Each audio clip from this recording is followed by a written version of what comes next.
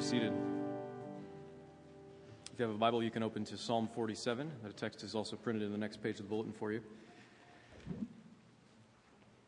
So we're 7 sermons now into a series on worship. And I think we're finally getting to what actually probably most evangelical Christians think of as synonymous with worship, and that's song, right? I mean, how many of you heard phrases like, oh, the worship at our church is awesome, or we go there really for the worship, and they're talking about the music, right?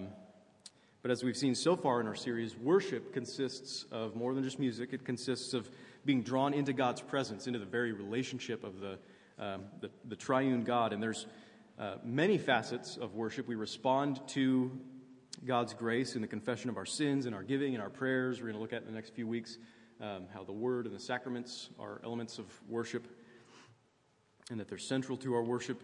And one facet of our worship is our singing, right? So John Frame says in his book, Worship in Spirit and Truth, says, I don't believe that song is an element of worship as elements are defined within the Puritan system. Song does not have an independent function in worship. Rather, it's a way of doing many different things: praying, teaching, blessing, fellowshipping, etc. So you can consider it almost like an expressive delivery system for word content, right?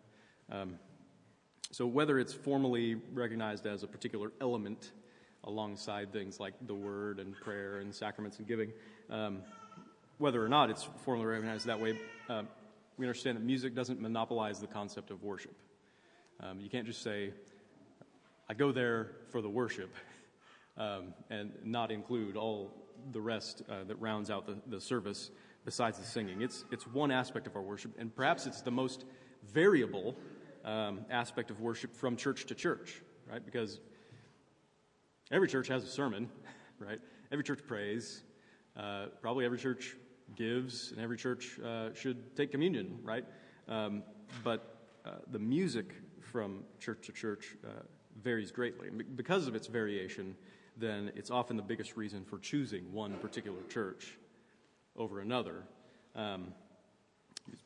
All else being roughly equal, which place has the best music is the question. So it's actually one of the biggest points of disunity,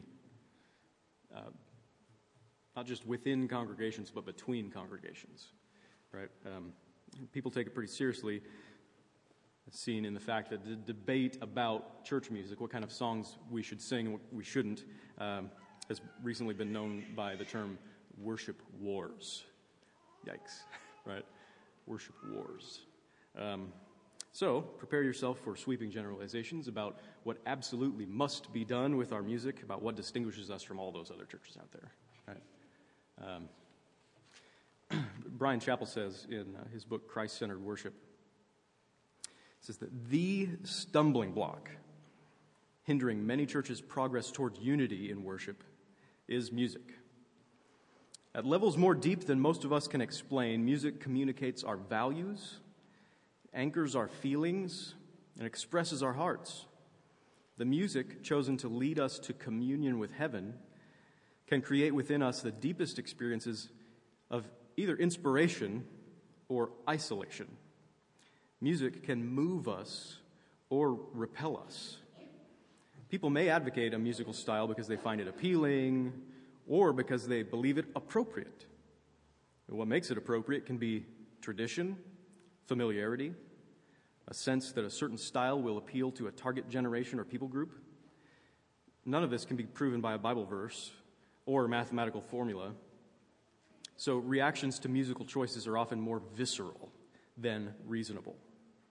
We rely on personal judgment, past experience, advice from experts, and expressions of appreciation or criticism, and we hope and pray for some level of consensus.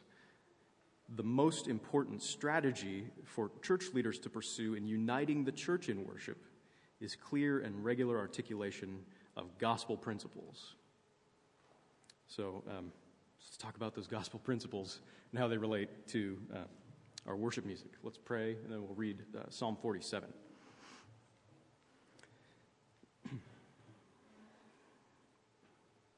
Father, as we come to consider your word, we give you thanks for it, and we pray for your Spirit's help in illuminating the word for us, in opening our eyes and our ears to see and hear things from your word. And we pray that you would drive these things deep into our hearts so that we would be changed by your word and by the gospel of Jesus Christ, in whose name we pray. Amen. Psalm 47, to the choir master, a psalm of the sons of Korah. Clap your hands, all peoples. Shout to God with loud songs of joy. For the Lord, the Most High, is to be feared, a great king over all the earth. He subdued peoples under us and nations under our feet. He chose our heritage for us, the pride of Jacob whom he loves. God has gone up with a shout, the Lord with the sound of a trumpet. Sing praises to God, sing praises. Sing praises to our King, sing praises. For God is the King of all the earth, sing praises with a psalm. God reigns over the nations. God sits on his holy throne. The princes of the peoples gather as the people of the God of Abraham. For the shields of the earth belong to God. He is highly exalted. This is the word of the Lord. Thanks be to God.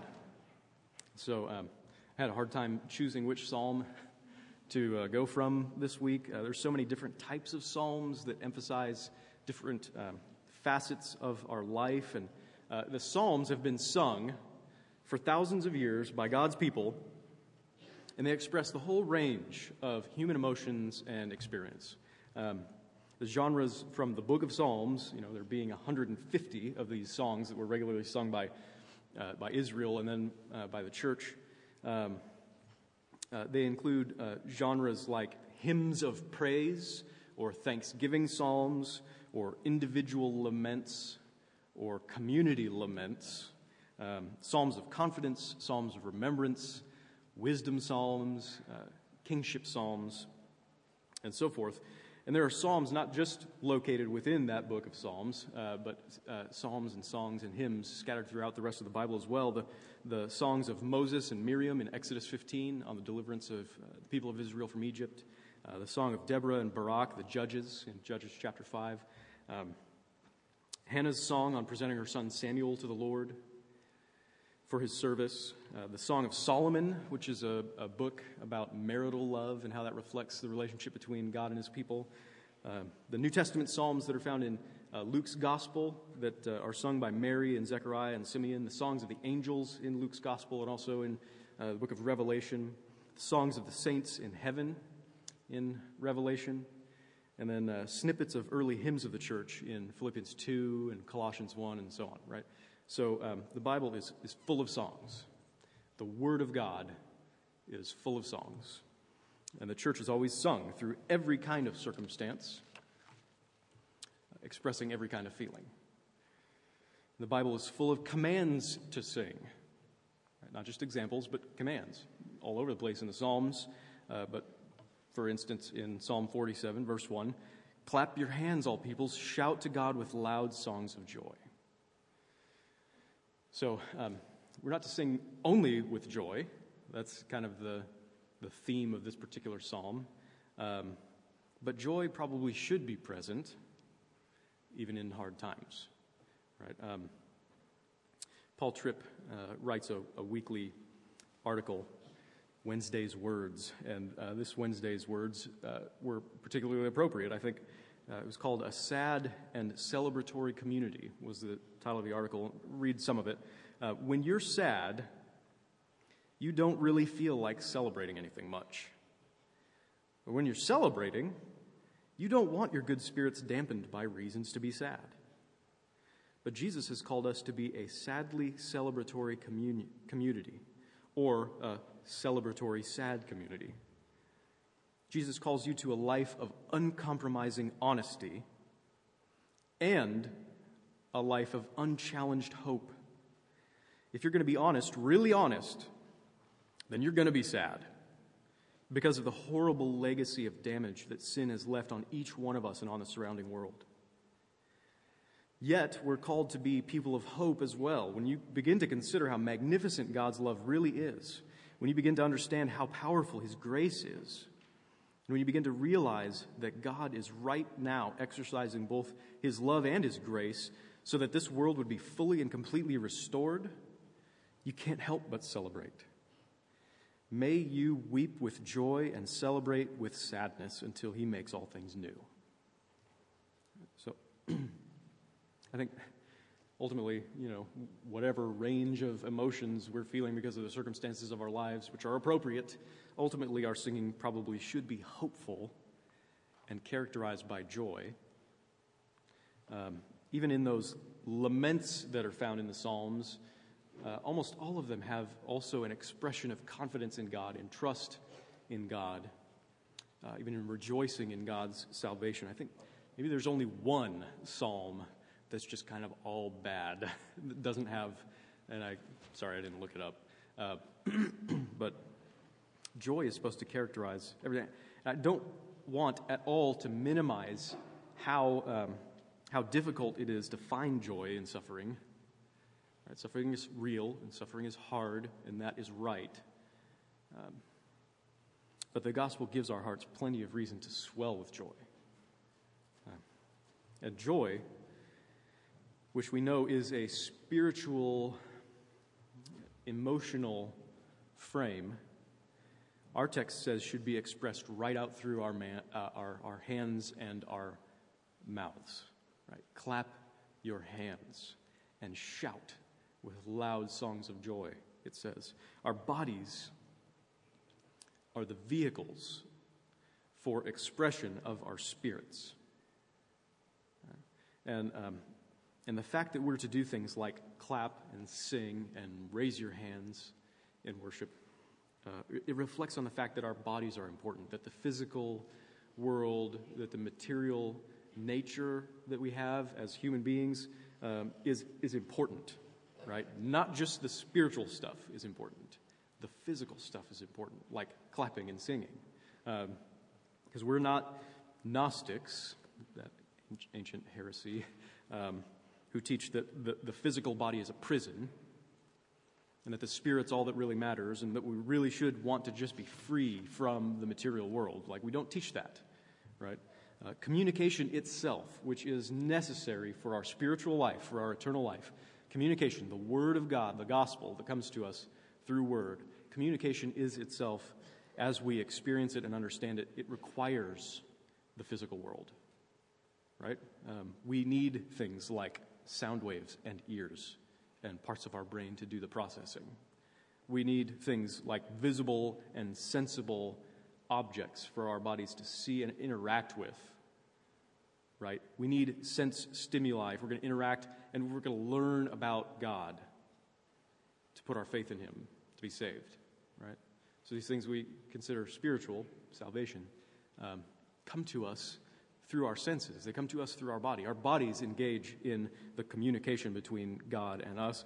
And God has given us song as a means of communicating what's going on inside of our hearts, not just for our own sake, not just so that we can give expression, but for the good of others and to the praise of His glory.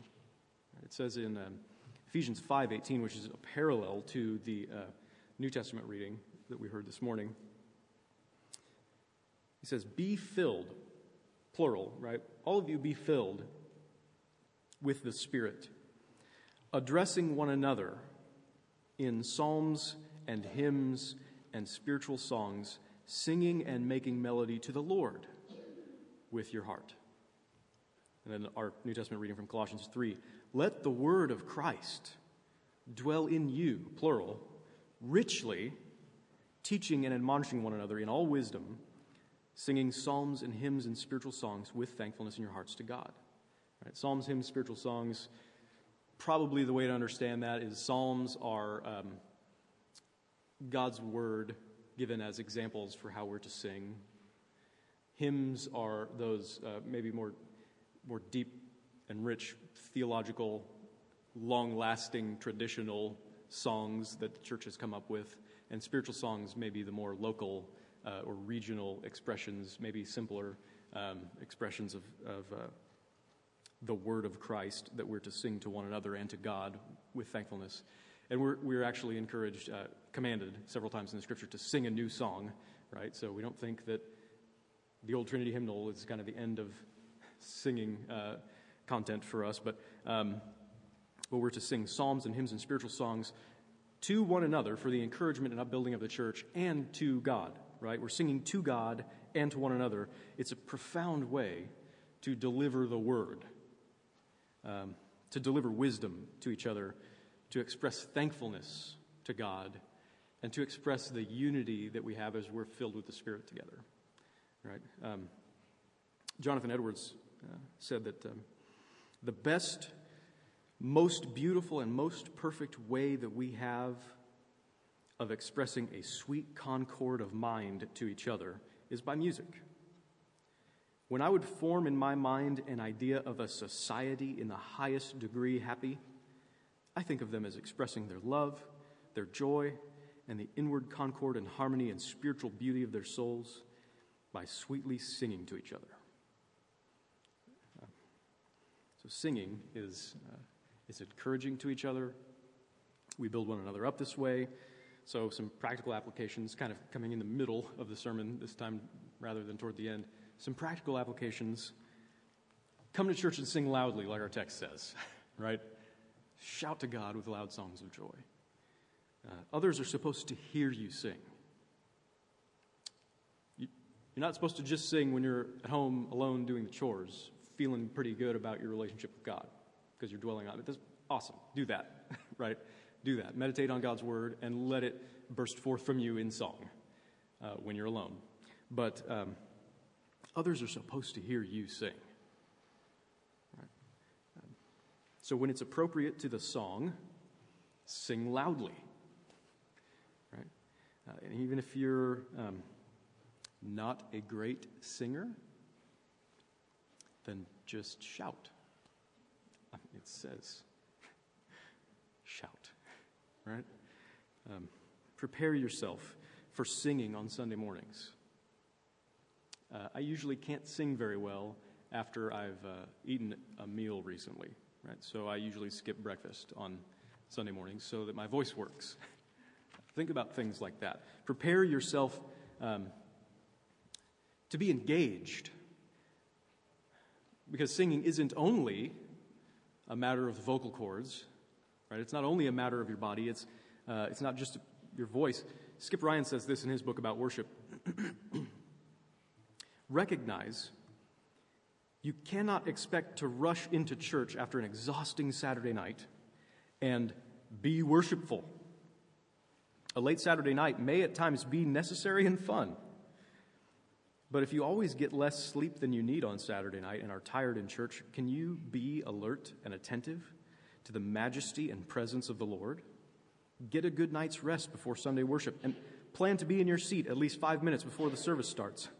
Worship takes as much effort as solving a complex problem in your checkbook or playing a good set of tennis.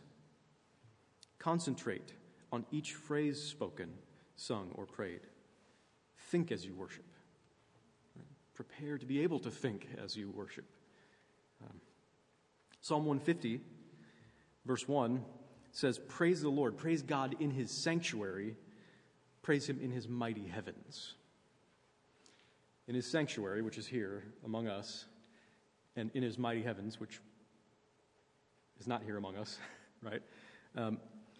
This is a picture of connecting with the praise that is going on, not just here on earth, but also throughout history and around the world and in heaven right now, right? Our worship, our praise, our singing is supposed to connect historically and globally. So we sing old songs that the church has always sung.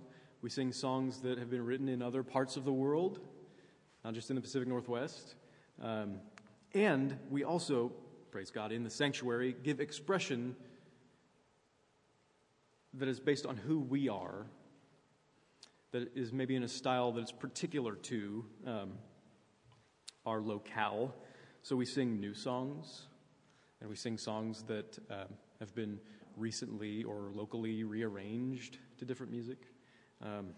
Do things like that. Psalm 150 continues on. It says, verse 3 through 6, praise him with trumpet sound. Praise him with lute and harp. Praise him with tambourine and dance. Praise him with strings and pipe. Praise him with sounding cymbals. Praise him with loud clashing cymbals. Let everything that has breath praise the Lord. Praise the Lord. All right, so clearly, all kinds of musical instruments are encouraged in worship, not just a cappella, not just an old organ or a piano, right? All kinds of musical instruments, and that means that we need musicians, right? We need musicians. So make it your lifelong endeavor to be a musician. Learn that instrument, or learn it better, so that you can come and aid us as we praise the Lord. We need to honor God with the good theological content of our singing, which is why actually probably most of our songs they kind of fit in the hymn or psalm category, right? The good content of our singing. We also need to praise God in our deference to each other's stylistic preferences. Right? We defer to each other's stylistic preferences. And that is praise to God, because love should determine what we sing. Right? Love should determine what we sing. Clearly, love for God determines what we sing. Also, love and consideration of each other, because we sing together. Right? We sing together. Robert Weber has a quote that's in the beginning of the bulletin from his book, Worship Old and New. It says, music is the wheel upon which the Word and the Eucharist ride. The Eucharist is the communion, the Lord's table sacrament. Music proclaims the Scriptures in a heavenly language and provides a means through which the mystery of God in Christ is approachable. Music witnesses to the transcendence of God and to his work of salvation. God's heavenly court uses music to praise him. Music in worship draws the earthly worshiper into the heavens to stand with the heavenly throng as they offer praise to God. Music also induces an attitude of worship. It elicits from deep within a person the sense of awe and mystery that accompanies a meeting with God. In this way, music releases an inner, non-rational part of our being that mere words cannot set free to utter praise. Music also affirms the corporate unity of the body of Christ, because it is something that the entire congregation does together, right? And we know from experience that not all of us will be moved in the same way by each song that we sing, right? But we sing together. Some find it easy to pour themselves enthusiastically into most of the songs that a congregation sings. Right? Some will find it difficult to resonate with any of the songs that are sung really anywhere. Right? I've heard comments like, I won't come to your church because the music's too old-fashioned. Or, I won't come to your church because the music's too contemporary. Both those things about our worship. Or, man, sometimes the music is too slow. Or, man, the music's too fast. About the same music, right? Even our musicians don't personally resonate with each and every song that we sing. Right? And that's probably good. That's probably good. Because is it a failure? Is it a failure of the style or the performance of the musical accompaniments that it doesn't have a universal appeal to everybody? Is that a failure of the musicians? Is it a failure of the musicians to consider the tastes of every individual who might be present? Is it a failure of the worshiper to appreciate what constitutes good worship music? Is it a failure of the congregation to unite in the Spirit and devote itself fully to praise? Or, rather than being a failure, is this dynamic an opportunity to join with our spiritual siblings, brothers and sisters, in an element of worship that we do not find entirely instinctive at every point? Is it an opportunity to be stretched and potentially to stretch others as well in love? Is it an opportunity to question our expectations and resist kind of the consumeristic culture that says, well, I go because I get something out of the music every time? Is it an opportunity to exalt the love of Christ that compels us to set aside our differences and to commit to something that we may not find entirely gratifying? Of course, it is that. It's an opportunity to exalt the love of Christ. Because Jesus Christ is our King, and his loving reign is the reason that we sing at all. It's the reason that we sing. It says in verses 2 and 3 of Psalm 47, "For the Lord, the Most High, is to be feared, a great King over all the earth. He subdued peoples under us and nations under our feet." So this psalm is a song of God's ascent as King to his throne in the temple. Right? It could be that scholars aren't precisely sure whether it was used in commemoration of the one time where the ark went into the temple, or whether it was used regularly as a coronation psalm for the king as he went up. In fact, probably it has something to do with both of those and more, kind of a future look toward Christ's ascent as king. It was ultimately fulfilled in Jesus' ascent into heaven. Right? The psalm was ultimately fulfilled in Christ. John Calvin says that his majesty, which before had been held in contempt, will suffice to quell the rebellion of the whole world. Right? He subdued peoples under us and nations under his feet because of his majesty. And what is his majesty like? That's the good news. Right? What is his kingship like? That's the good news, because this king is no tyrant. Right? Just look at him in the Gospels. He has all authority in heaven and on earth. And what does he do with that authority? He uses it to serve, and he lays his life down for those who are his enemies. He has power over the material world. He has power over the spiritual world, over demons. How does he use that power? He uses it to heal and to deliver people from spiritual oppression.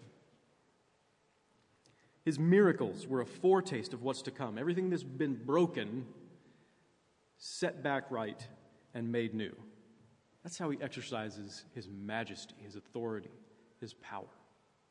It's for our good. It says in verse 4, "He chose our heritage for us, the pride of Jacob whom he loves." So the heritage, the pride of Jacob is the heritage. It's the inheritance that the people of Israel experienced, the land of Canaan. And it was a glorious inheritance for them, and the inheritance that's promised to us as New Testament believers is not just that strip of land in Palestine that's been fought over for centuries. It's the whole world. It's the new heavens and the new earth. That's our heritage. That's the pride of Jacob that he has chosen for us. And the pride of Jacob whom he loves, he doesn't love Jacob because Jacob is in himself lovable. He doesn't love you because you are in yourself lovable. He loves Jacob because of who he is, right? Not because of who we are, but because of who he is. He has betrothed himself to us.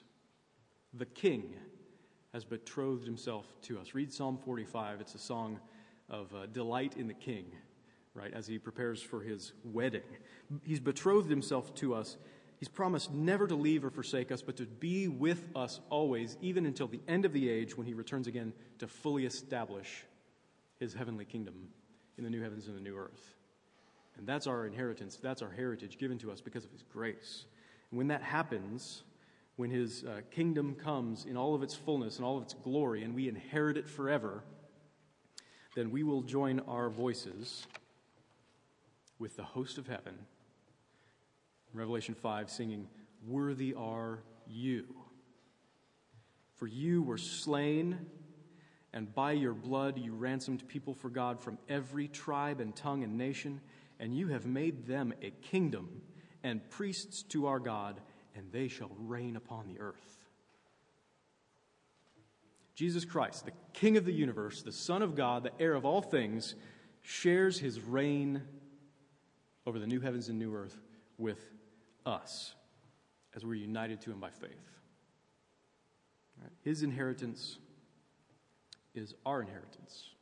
And in fact, by his grace, God himself is our inheritance, which is the theme of Psalm 16.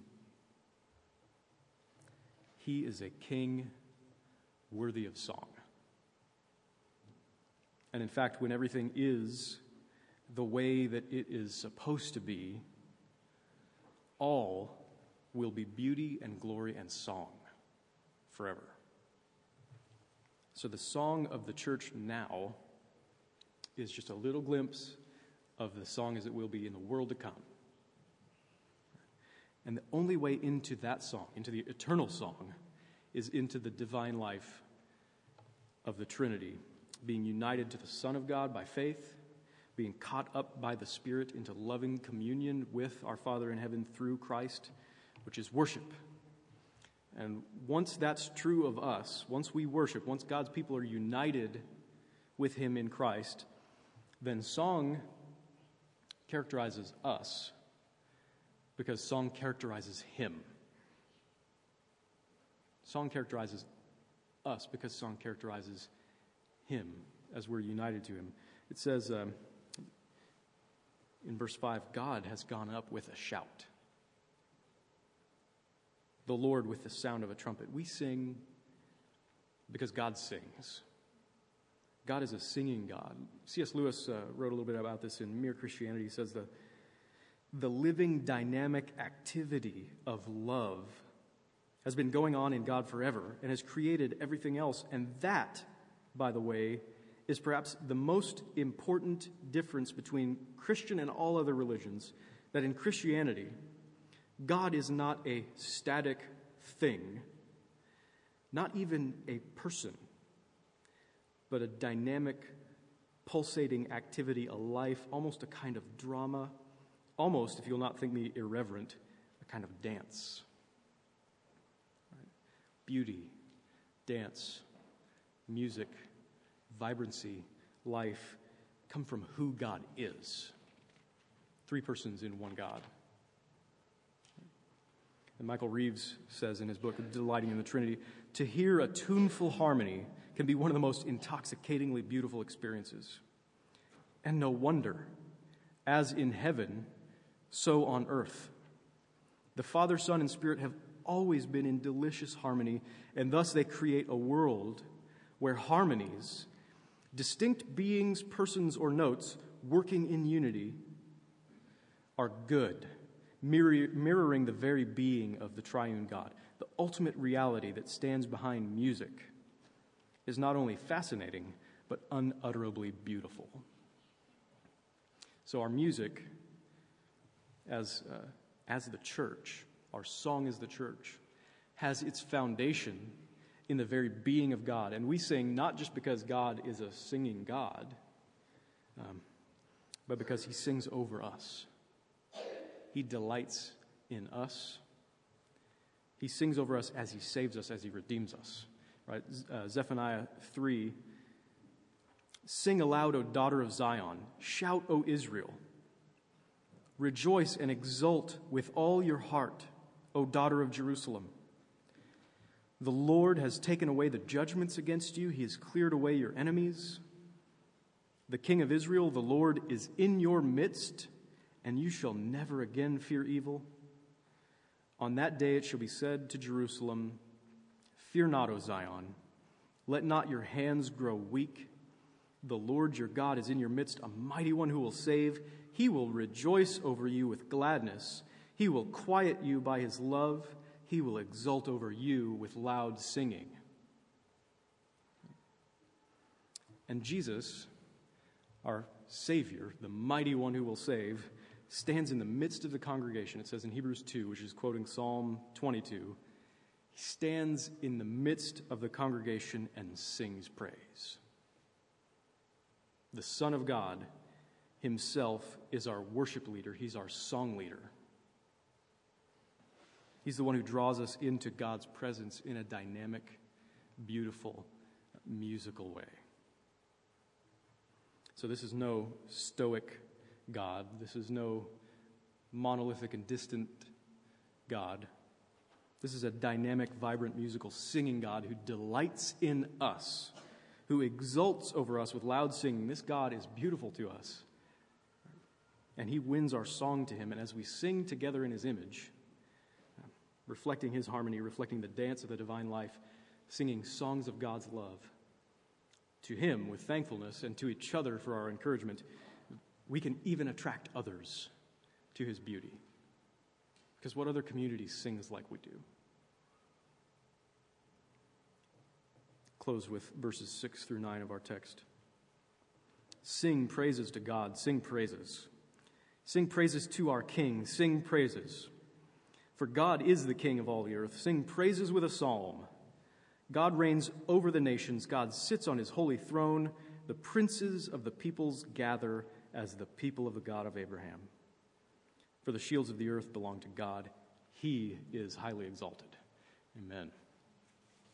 As we prepare to come to the table, let's stand and confess our faith as we sing the Apostles' Creed.